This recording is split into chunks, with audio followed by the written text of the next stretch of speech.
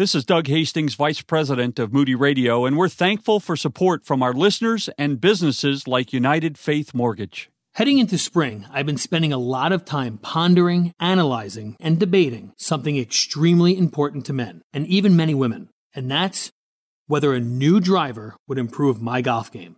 I would say I'm somewhere between embarrassing and appalling at golf, but man, do I love it. And all my buddies show up with these epic flash, big Maverick Bertha drivers, and I can't help but feel like they've got this massive advantage on me and my persimmons. It's Ryan, and at our Faith and Family Mortgage team, we're proud to have a pretty special advantage ourselves, and one that can be a big deal for you. Our team is an arm of a bigger company who is a direct lender, which means our company uses its own money and makes its own decisions within its own walls. There's no middleman. And this advantage often allows us to get you a better rate, saving monthly and lifelong money on a refinance or new home purchase. We're much better at mortgages than I am at golf. We are United Faith Mortgage. United Faith Mortgage is a DBA of United Mortgage Corp., 25 Melville Park Road, Melville, New York. Licensed mortgage banker. For all licensing information, go to nmlsconsumeraccess.org. Corporate NMLS number 1330. Equal housing lender. Not licensed in Alaska, Hawaii, Georgia, Massachusetts, North Dakota, South Dakota, and Utah. We got mess going on. We can't find peace with other people. It's not that they're the problem. We're the problem. The guilt is cascading down around us. Things are not working out. Why? Because we've chosen to disobey God. And God said, okay, I'm hurling a storm. You think you can run from me? Seriously?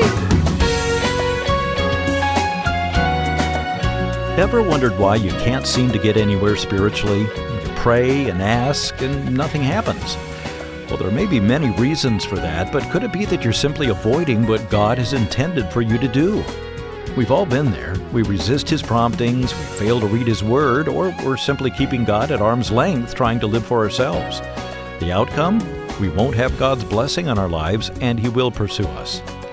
This is Living a Legacy, featuring the Bible teaching ministry of author and speaker Crawford Loritts. Now, before we get too far along here, I want to take a moment to wish moms a happy Mother's Day. It could be a joyous day, but we also want to be sensitive to those who struggle with it. Many women are hoping to be moms, but things haven't worked out that way yet. Some moms are estranged from their kids today, and that can be painful. Single moms battling it out each day to keep moving forward. Well, wherever God has you at the moment, please know that you're loved and cherished as an individual by Him. You're not forgotten. You are greatly appreciated. So moms, thank you for your commitment, dedication, and perseverance. If you're new to our program, Crawford has been involved in church and organizational ministry for over 40 years and has authored several books, including Leadership as an Identity, Unshaken, Letters from a Birmingham Jail, and Your Marriage Today and Tomorrow. Today, Crawford begins a new series called God's Severe Mercy, and we'll be studying the book of Jonah. Jonah, of course, is far more than a story about a great fish swallowing Jonah. It's about God's intentions for our lives if, in fact, we've committed ourselves to Him. Today's message is titled Self-Righteous Disobedience, and our text, Jonah chapter 1, verses 1 through 6. Here's Crawford Loritts on Living a Legacy.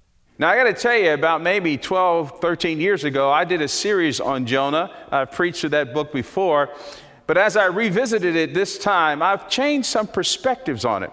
In fact, there's a great resource that I want to encourage you to pick up. It's written by Tim Keller, and the title of this book, now he wrote a book entitled The Prodigal God. This book is entitled The Prodigal Prophet. It's about Jonah, and it's about Jonah's struggle. Jonah struggled with the whole idea of mercy. He struggled with mercy.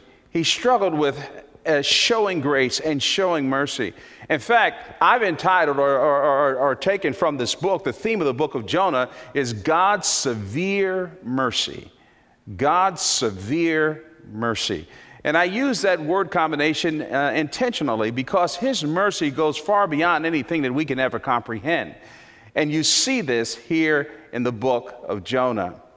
We're beginning today in chapter 1. If you have a Bible, I want you to turn their Bible or device to Jonah chapter 1. And we're going to look at the first 6 verses. And the message title today is not a very flowery title. The message title today is Self-Righteous Disobedience. Self-righteous disobedience. You know, a number of years ago, I read that wonderful book entitled Unbroken. It's the story of Louis Zamperini. Zamperini, as you may know, some of you read the book and even saw the movie or saw the film, his plane went down during World War II over the South Pacific. And he was stranded, he was afloat there for something like 46, 47 days. Finally, he was captured by the Japanese and taken to Japan and put into a concentration camp. And he was brutally beaten and tortured, roughed up. It was amazing. He didn't think he was going to live. Well, finally, the war ended, and he is rescued and comes back to California. He gets married, but life doesn't go well for him. He spirals down. He becomes an alcoholic. Well, his wife attends this outreach, this crusade by this young evangelist by the name of Billy Graham. She invites Louis to come, and Louis goes to the services and gives his heart to Jesus Christ. He is radically changed, and he begins to grow and develop in his walk and relationship with God. But one of the things that God begins to do in his heart and life is to convince him that he needs to show the grace and mercy that he's received from Jesus, no, not just to his friends, but to those guards back in Japan, those very ones who tortured him. And so you know what he does? He goes back to Japan, runs down these very guards, and expresses his love and forgiveness, amazing, to the men who almost took his life. And it was all because of what God did in his own heart and mind. Keep that story in the back of your mind. Put a pin in that as you read through the book of Jonah. Because this is the message that God is drilling into the heart and mind of this prophet, paradoxically, a prophet. Jonah's biggest struggle was a struggle with self-righteousness. His biggest struggle was a struggle with self-righteousness. He felt that he belonged to the right group of people. He was a Jew, and he was a prophet, and he understood the voice of God, and he understood how God worked, and doggone it, this is the way he works, and this is the way he's always going to work. Keller gives us a little bit of an insight, and I want to quote from him, from his book, The Prodigal Prophet. He says that Jonah wanted a God of his own making, a God who simply smites bad people, for instance, the wicked Ninevites, and blesses good people, for instance, Jonah and his countrymen. Jonah wanted God to be like him. Jonah wanted God to deal with people the way he preferred to deal with people. And this indeed is self-righteousness. We're going to get into the text here in a second, but I thought it was important to give a couple of characteristics of self-righteousness. And I've outlined three of them. Self-righteous people are characterized by having a hard time, number one, extending grace and mercy to others, although they demand it for themselves. I've seen this in folks. I've seen it in my own life, in my own journey through self-righteousness. We have a hard time extending grace and extending mercy. But paradoxically, we demand it for ourselves. Secondly, self-righteous people, they present themselves as the standard. I'm the standard. I don't struggle with these things. I don't struggle with these problems. I don't struggle with these issues. In a hypocritical way, they project on others not so much God's standard, but they feel like they are the standard. And you see this and smell this all the way through the book of Jonah. And then thirdly, self-righteous people judge others and assume that even God will measure up to their expectations. That's a strong statement. They won't articulate it that way, but they assume that they have mastered the biblical content and they know so much about God, and they pour it through their own carnal posturing, and they think that even God has to measure up to their expectations. Now, before you say that's crazy, read the book of Jonah, because that's exactly where he is. And I'll tip my hand, you get to chapter 4, that's why he's so ticked off at God. He's mad at God because God did not meet his expectation in terms of how he should have dealt with the Ninevites. And so Jonah's struggle was a struggle with self-righteousness. Jonah was a struggle with pride. And the way we kick this thing off in these first 6 verses is here you have Jonah, God teaching Jonah two important lessons. And these two lessons are the primary pillars of the entire book of Jonah. And I just want to say it applicationally. The first lesson is this: God sometimes will tell us what we don't want to hear. Lesson number one. And lesson number two, God will not be ignored. Those are foundational lessons. God often will tell us what we don't want to hear. And then secondly, God will not be ignored. I want to say that second one again. God will not be ignored. Well, the first lesson is this. Okay, we pick it up here in chapter 1, beginning at verse 1. Number one is that God will sometimes tell us stuff that we don't want to hear. And so in verse 1, there's this clear call from God. Verses 1 and 2, very clear. God does not mince word. He is not indirect. It's not a dream that needs to be interpreted. It's not some little riddle that you need to go and figure out. God doesn't stutter. He doesn't have a speech impediment here. He is very clear about what he wants Jonah to do.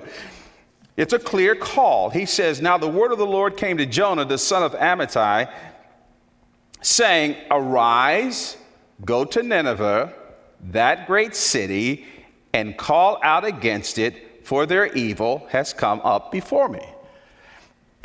That's the assignment. Jonah, get up and go to Nineveh, that great city. Now, in order to understand Jonah's pushback, you got to understand a little bit about Nineveh. You got to understand a little bit about Nineveh. Nineveh was not a neutral place. Nineveh was the capital of the Assyrian Empire. And here you have something else that you need to understand, that the text doesn't come right out and say this, but if my research is correct, Jonah is the only prophet in the Old Testament that is sent to a Gentile nation. The prophets of God were normally sent to his own people. Now, they prophesied against other nations, that's for sure, but they were sent to their own people. Here, Jonah is sent to a Gentile nation. Now, it's not just any Gentile nation. It's not just any Gentile nation. It's not just any Gentile city. It's Nineveh, the capital of the Assyrian Empire. You say, well, what's the big deal about that? Well, it's huge. The Assyrians were the oppressors of the Jews. So here you have this Hebrew, this Jew, being sent by God to not just any Gentile city, but the capital city of the notorious Assyrian Empire. Now, the Assyrians today would be known as a terrorist state. If you just study the history, and I don't want to ambush our time here, but if you would just study the history of the Assyrians, they were not just bad people, they were of the most violent and cruel people in ancient times. So Jonah said, you want me to go where? But there was a clear call. No, you go to Nineveh. Yeah, that great city. Yeah, you know about them. The capital of the Assyrians. Yeah, they're brutal people. Yeah, they're the enemies. They're the enemies of my people. But I want you to go there, Jonah. I want you to go there. And yet it was this very nation that God wanted to show his compassion. Do you see why I entitled the series God's Severe Mercy? Now, you know, I've heard sermons before where they just get all over Jonah for wanting to disobey God. They get all over him because he didn't want to do this. Now, I gotta tell you, as I was studying this text again, I'm thinking to myself, if I knew what Jonah knew, I would have some pushback. I don't know that I would have done what he did, but I'd have some pushback as God. Are you serious? I mean, maybe I misheard you. No, but God wanted him to go there. Now, this begs two questions. Number one is this: how could a good God give a nation like that even a slight chance to experience his mercy? How could that be? And the second question is, How could God ask Jonah to betray his country's interests? How could that be? That's kind of like right after 9/11, God sending some of us to be missionaries, not only to these terrorist states, but to the leaders of these states and the people who organized the bombing. How could God do that? And yet this is precisely what he does. And so there is this clear call, but then secondly, there is equally a clear refusal. Jonah in verse 3 says, I'm not doing it. Flat out, no. I'm not going there. It says in verse 3, but Jonah rose to flee. God says, arise and go. Jonah arose to flee. But Jonah arose to flee to Tarshish from the presence of the Lord. Now that was stupid. Jonah was a prophet. He knew he couldn't get away from God. He understood his theology. But he got up and ran. He said, I am not going to do this. So he went to Tarshish to get away from the presence of the Lord. He went down to Joppa and found a ship going to Tarshish. So he paid the fare and went down into it to go with them to Tarshish, away from the presence of the Lord. Redundancy here. Got to get away from God. Got to get away from God. Got to get away from God. I don't like this. I don't want to do this. I can't stand this. This is not what I signed up for. Those are some wicked, evil people, and I'd rather die than do what you tell me to do. Now, you got to understand some geography. I've been to Joppa there, where Jonah went. Nineveh was there in the Mediterranean, there in Joppa, was approximately 500 miles northeast of Joppa. Tarshish, check this out, was approximately 2,000 miles west of Joppa. God said, no, I want you here. Jonah said, no, I'm going as far away from you as I possibly can go. I'm not going to do it. I'm not going to do it. I'm not going to do what you tell me to do. Now, before we get too hard on him, what about you? At this stage in my life, I know one thing for sure. There's a lot of things that I'm not sure about, but I know this for sure. God will often tell you to do stuff that you just cannot stand to do. What are you going to do? Could it be that some of you listening to me right now, you have been, quote, running from the Lord? You've been running from his call on your life. You've been running and going in the opposite direction, frankly, because what he's assigned you to do and told you to do is not what you're willing to do. It doesn't fit with where you're going or what you like. But as we'll see a little bit later here, you can't outrun God. You see, Jonah had a problem with the job he was given, but he had a bigger problem with the one who gave him the job. Jonah's anger was extended toward God. And so the redundancy there, when the writer says that he ran away from the presence of the Lord, and he says, yeah, he ran away from the presence of the Lord, I don't think that Jonah really thought that he could get away from God's presence literally, but I think what he thought was that I don't like him now. I don't like God now. I don't like him showing mercy to people who are our oppressors. So I got to get away. I got to get away. What was his problem? Here's the essence of Jonah's problem, and we're going to see this time and time again. The essence of his problem was this. Unless Jonah can see his own sin and see himself living under the mercy of God, he will never understand how God can be merciful to evil people and still be just. And that's our problem today, too. That's the problem of all self-righteous people. The problem of all self-righteous people is that they have forgotten the severe mercy of God in their own lives. Self-righteous people compare themselves horizontally rather than vertically. Self-righteous people have an inadequate theology and view of sin. Self-righteous people somehow they behave as if their pride and their arrogance and all of that did not send Jesus to the cross.